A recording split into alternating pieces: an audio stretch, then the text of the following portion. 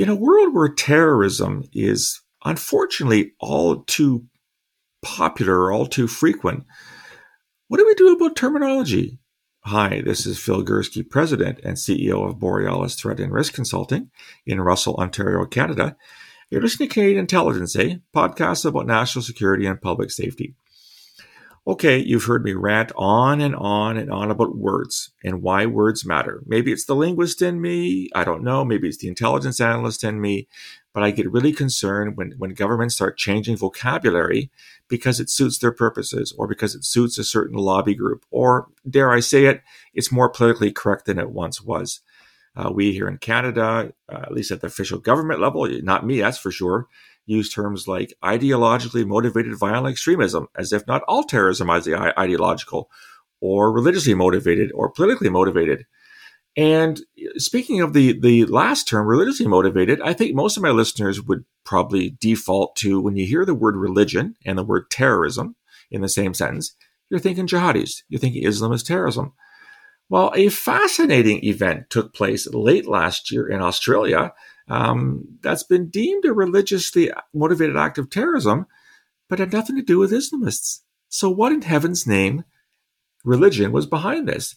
To talk about this and other matters, I am delighted to be rejoined on my podcast for the first time since March of 2021 by Peta Lowe. She's a principal consultant at Phronesis Consulting and Training in Australia. She was the former director of the Countering Violent Extremism, or CVE, for juvenile justice in the New South Wales Department of Justice. She's got a ton of experience in this regard, and she's graciously agreed to stay up late in Sydney to join me today. So, Peta, thanks for joining me on the podcast. Thanks so much for having me, Phil. It's great to be back. So this event that I talked about, Peta, I believe it was in December of last year. I'm going to butcher the name. It took place in Queensland in a place called Weambilla. Is that right? What exactly happened late last year? Yeah, so we became aware anyway, the general public, me being part of the general public now, really became aware that there was an incident that occurred at a small kind of rural location in Queensland. And during that incident, a couple of police officers had been shot and killed, as had another local man who had attended the premises. So obviously, as the information started to filter out, it appeared that police went looking for a missing person. They went to do a check on the house. 4 young probationary constables were sent. And during that, the attack occurred, and following that, there was quite a lot of, I guess, conversation in the media, commentary from a variety of experts around sort of what had fueled this attack in the first place. And through that came out a lot of online posting that the perpetrators had been involved in around, different kinds of belief structures. And so it really became part of the conversation that there is more to violent extremism in Australia than Islamist or right-wing extremism, which has dominated our thinking for quite some time. And it's really taken us into a bit of a confusing space, I think, in the country around how do we define these things? Why do we define them in different ways? And what are we actually dealing with in Australia at the moment? Now, you thankfully forwarded me a very recent, in fact, today, report by the director of ASIO, the Australian Security Intelligence Organization, the direct counterpart of where I worked at the Canadian Security Intelligence Service. I have a lot of friends that work with ASIO. And the director of ASIO came out with some interesting comments in his report, Peta. I just want to quote some of them here. It said here that ASIO worked together with the Queensland Police to assess what motivated these particular killers. And they believe, and I quote, the shooting was an act of politically motivated violence, primarily motivated by a Christian violent extremist ideology. Now, let's just stop there for a second. ASIO has adopted the same terminology my government has, wrongly in my mind, but he's marrying up two terms which seem to be contradictory. Politically motivated violence. So there was some kind of political ideology. Then he calls it Christian. Now, to me, that's religion. So how do we square this circle with those two terms? Yeah, I think that's a very interesting statement. As you've rightly said, across the spectrum of violent extremism, we often find that it fits into sort of these broader categories of either religiously motivated, politically motivated, ideologically motivated, or this kind of weird special interest kind of group, which can just be those people who hold particular single issues. So the fact that it's been called an act of politically motivated violence that was primarily motivated by religious ideology seems to confuse those two kind of areas. And the question then is there some politically motivated violence, which we would normally consider as being aligned with some political kind of group, if we think about political as it sits in the left or right, and then perhaps this underlying ideology of religion as well that might have fed into that. But they seem to have confused those two things in that conversation. Now, I'm going to ask you an unfair question, Peta, but I do know that here in Canada, the decision to eschew terms like Islamist terrorism, Sikh terrorism, you can't use the word Sikh terrorism in Canada. A report came out famously a couple of years ago in which we talked about Sikh terrorism. Of course, the Air India bombing back in 1985, perpetrated by Canadian Sikh terrorists, was the single greatest act of aviation terrorism in history prior to 9/11, because people said, well, you're singling out communities, you're marking them for, I don't know, retribution or criticism or perhaps attacks on themselves. I call that politically correct. I mean, the terminology has changed over the years. Why do you think the Australian government has followed Canada's lead in this regard? Because he says, and this is interesting, Peta, the director of ASIO says, and I quote, "These are not simply semantic or academic distinctions. Words matter, facts matter, actions matter. If we as a community," here's the important part, "persist in getting the diagnosis wrong, we will struggle to find a cure." So, as you pointed out, the terminology does seem to be saying two things at the same time. Is this part of a broader movement down under or not? Look, firstly, I would say that I completely agree that words matter in the space of violent extremism. I completely agree with that. I think we have to be very careful that we are accurately not just assessing, but communicating what we've assessed as well. And sometimes that can be really challenging and difficult when there are political agendas, when there are issues in terms of how that might be communicated to particular communities, to different groups. So I think where the director has called out, semantics and academic distinctions, I wonder if that's helpful. But I think I do agree that words matter. We are having quite a difficulty in this country, and we have been since, especially since we've noticed a bit of a rise in what's been called right-wing extremism in this country. Right. I'm yet to get clarification around an actual definition of what that looks like, on the spectrum from patriotism to nationalism to actual violent extremist ideology. So we haven't really had a very thorough conversation about what that actually means in this country. And so far we have gazetted two, I believe now, terrorist organisations that are right-wing inspired ideological organisations. Neither of them are Australian, but we still have kind of moved some way to looking at what do we consider to be right-wing extremism. But I think it's a complicated space for us because, in fact, I think sometimes we do communicate things and we use semantics as a way out of that. And I think, calling this a politically motivated yet largely inspired by religious ideology, I wonder if that isn't a little bit of semantics. There'll be a fundamental motivating factor for why this attack was undertook. And I'm not privy to all the information that ASIO has, so I'm not questioning their assessments. I'm assuming they have the information around those assessments.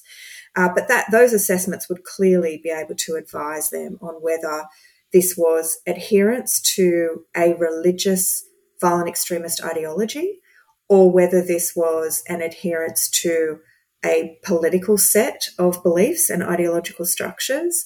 But it seems as though, from my reading of that anyway, he's saying both of those things contributed, which would indicate to me that it wasn't just religion, that perhaps there was some either political ideology or, another kind of ideological reason. If it was clearly religious ideology, then there would be no need to call it politically motivated. Well, exactly. And you raise a good point, Peta. Words do matter. And I think that going back to my days in the security service, we didn't use words lightly. I mean, if we called something, it's because we had done a lot of thought about it. We looked at all the data we had. We looked at what other people were saying, both academics, journalists, et cetera, and we chose the best words possible. And this case in Queensland does seem to point out, as you said, to a strange mixture, and one that's really hard to nail down. I just read a recent article in the Economist about what happened in January of 2021, and what they call the Economist calls the far right in the United States, and they do say that this it's really hard to nail this one to the wall in terms of what are the motivations. Are they truly political?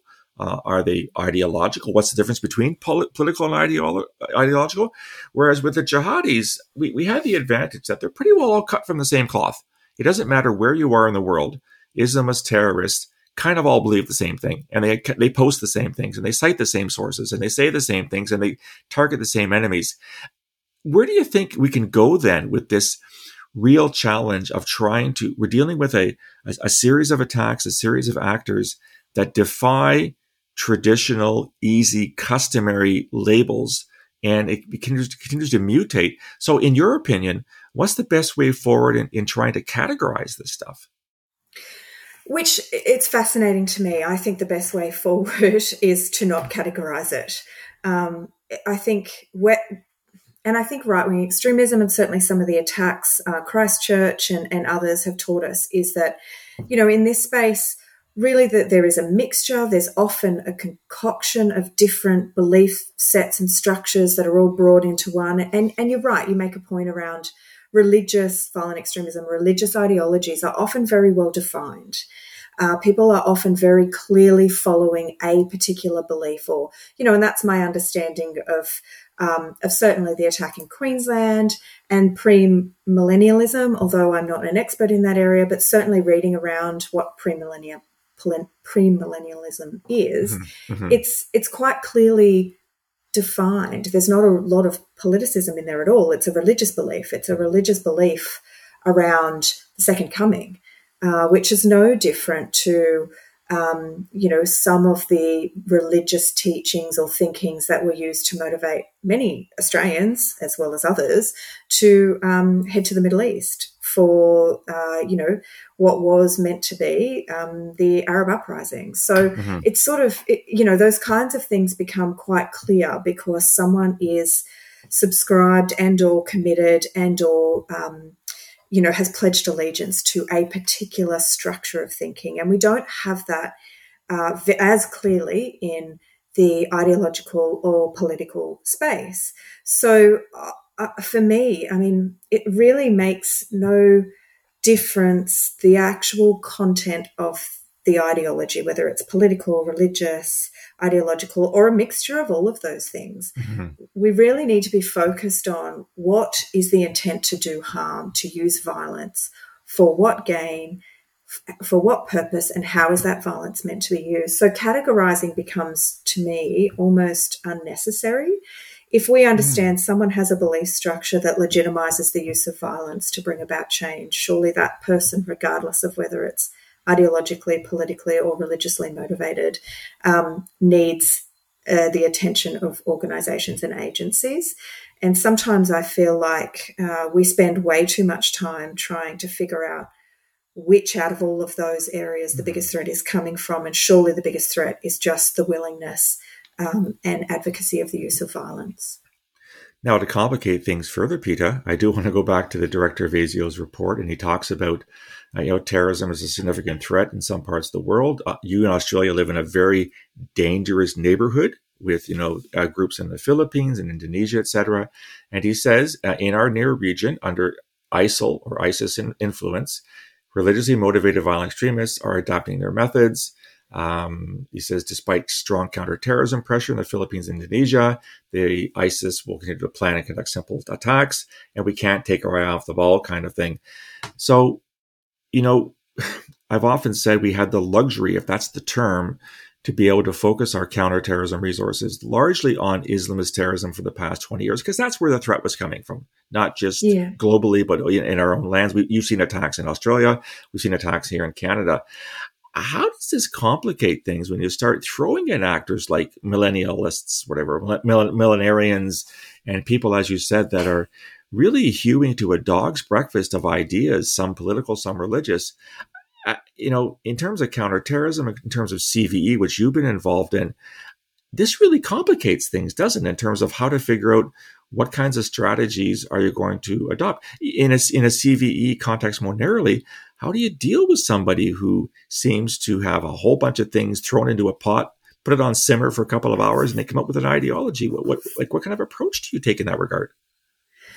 I think there's two sort of kind of clear and separate issues there for me. And one is the threat, and that is managed the same regardless of the political, ideological, or religious nature of the threat. The threat is the same, and that's intent to do harm, and that needs to be managed. It needs to be addressed.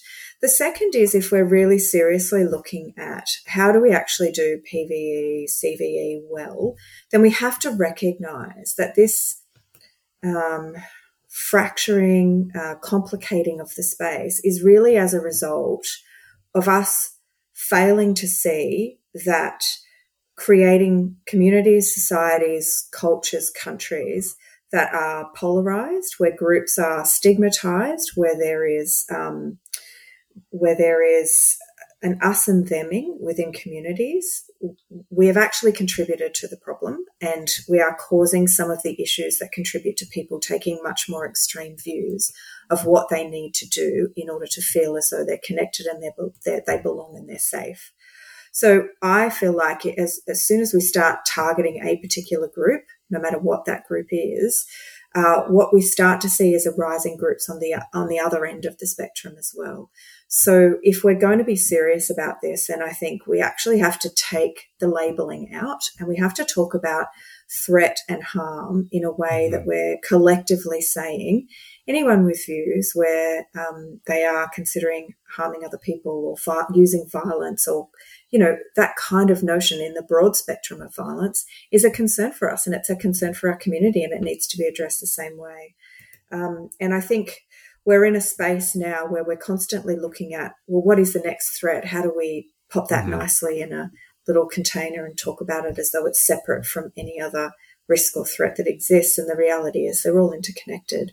So I think it's about labeling, winding ourselves back from the need to fit someone in a neat box and contain them there in terms of their thinking or their belief structure. And the reality is people just often aren't that clear in their thinking and their beliefs. They often have a variety of different,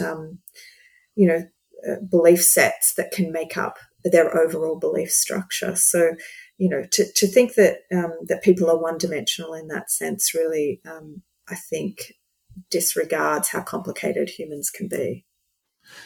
I really like the way you frame this, Peta. At the end of the day, what we're trying to do is identify people who, as you said, intend to do harm, intend to use violence, and stop them, irrespective of what's driving that, whether it's terrorism or hate or, let's face it, just, garden-style murder that has no motivation behind it, really.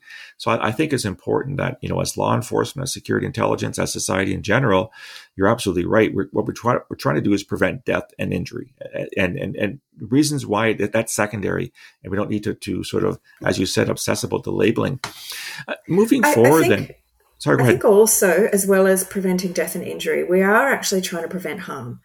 We're trying to prevent harm to people in the community where they don't feel safe, where they feel as though they don't belong. I mean, all of these things on the spectrum of harm ultimately lead to the loss of life, but we can't just be focused on loss of life as the only harm that occurs in these spaces. And I think that that's important for us if we're thinking about, well, not only the difference between threat and risk in this space, but also what are we trying to achieve? Are we just trying to stop people from killing people, or would we like to wind it back even further where the conditions for these kinds of ideologies aren't present? And that way we all remain safe. Which is the whole point of PCV, right, is to identify these issues earlier rather than later so you can put into effect measures so that you don't have this fracturing of society. So, Peter, this event in Queensland may be a one-off. Who knows? We may see other things going forward. As an Australian, when you look at your country and sort of see what's been happening, and I'm sure you have the same problems we have here in Canada. You have like anti-immigrant groups, for example. You still deal with your First Nations issue, your Aboriginal issue that has been going on for decades. The atrocious treatment of people that have been here for thousands of years. What worries you? Late at night in Sydney in late February of 2023. What keeps you up at night when it comes in terms of this general conversation of violent extremism, community relations, and things like that? What is it that really bothers you? Look, I guess on a quite a existential level, what really bothers me is the fracturing of humanity. And I think more and more I see extremes of polarization. I see extremes of othering, dehumanization of different groups or of identities, and that really worries me. Is we're getting to a space where, in order for us to be safe, we almost have to make others unsafe.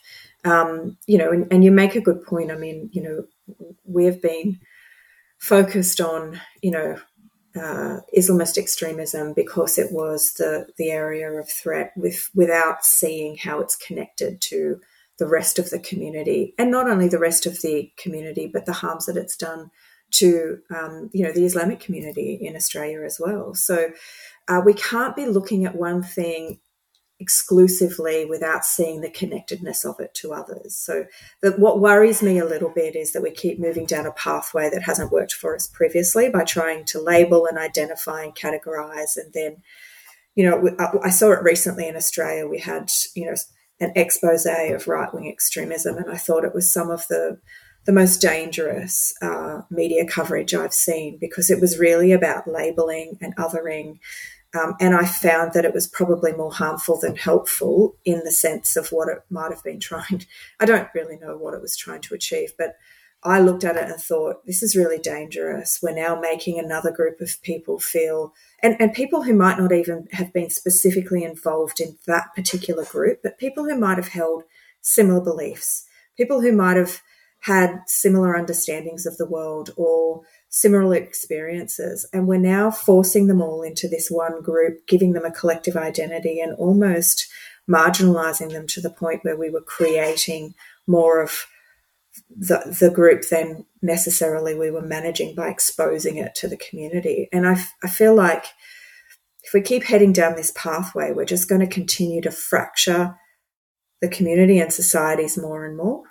And what we really should be trying to do now is collectively bring people back together, is to build the empathy and understanding, the tolerance, the acceptance, that difference is really to be celebrated and embraced, and that it's not scary and dangerous. And if we can bring communities back together to recognise that the threat to our existence, our humanity, our communities comes from a very small group of individuals, no matter their religious, ideologically or politically motivated reasons. It's a very small group of individuals. And in fact, the rest of us could actually get along quite well and overthrow that group of small individuals if we stopped letting that small group of individuals fracture us as a society and community. They're the kinds of things that worry me, because it's a pathway to nowhere if we can't get that right. You used a great phrase, Peta, how, we keep doing things even though they're wrong. It's like the old saying that if you find yourself in a hole, the first thing to do is stop digging. You stop making the same mistakes. And again, going back to the director of ASIO's report, he makes I think this is very germane to what you just said. I'm also concerned that all too often commentators fail to distinguish between extreme views and violent extremism. One can lead to the other, but that does not mean that they're the same thing. It takes careful, nuanced work to disentangle groups and individuals that will engage in violence from groups and individuals that may have views that are awful, but still lawful, which brings me to the whole freedom convoy in Ottawa last year, but that's a whole other conversation. Peta, you brought up a lot of really good points today about the need for, I think, a careful assessment of what's going on, not to overemphasize it. As you said, you in Australia and we here in Canada are very, very safe, generally speaking, safer than many countries in the world. We're not faced with these existential threats, which many have called terrorism. It's anything but existential, unless you're living in Afghanistan or Somalia or parts of sub-Saharan Africa. And I think you've given us this, sage advice that, let's just try to make things better and stop, putting things in buckets that just make things worse. So, thanks so much for joining me on the podcast today. It's been far too long since I've had you on, and I'm pretty sure I'm going to reach out in the future when other things happen. So I do appreciate you taking the time. Thanks, Phil. It's great to speak to you again. That was my conversation with Peta Lowe in Sydney about what happened in Australia and what exactly all this stuff means. And do we have to keep putting things in certain categories, and to what end? Love to hear what you thought of our conversation. You can reach me on email, borealisrisk@gmail.com, or on Twitter @BorealisSaves. You'd also find me on LinkedIn and on Facebook.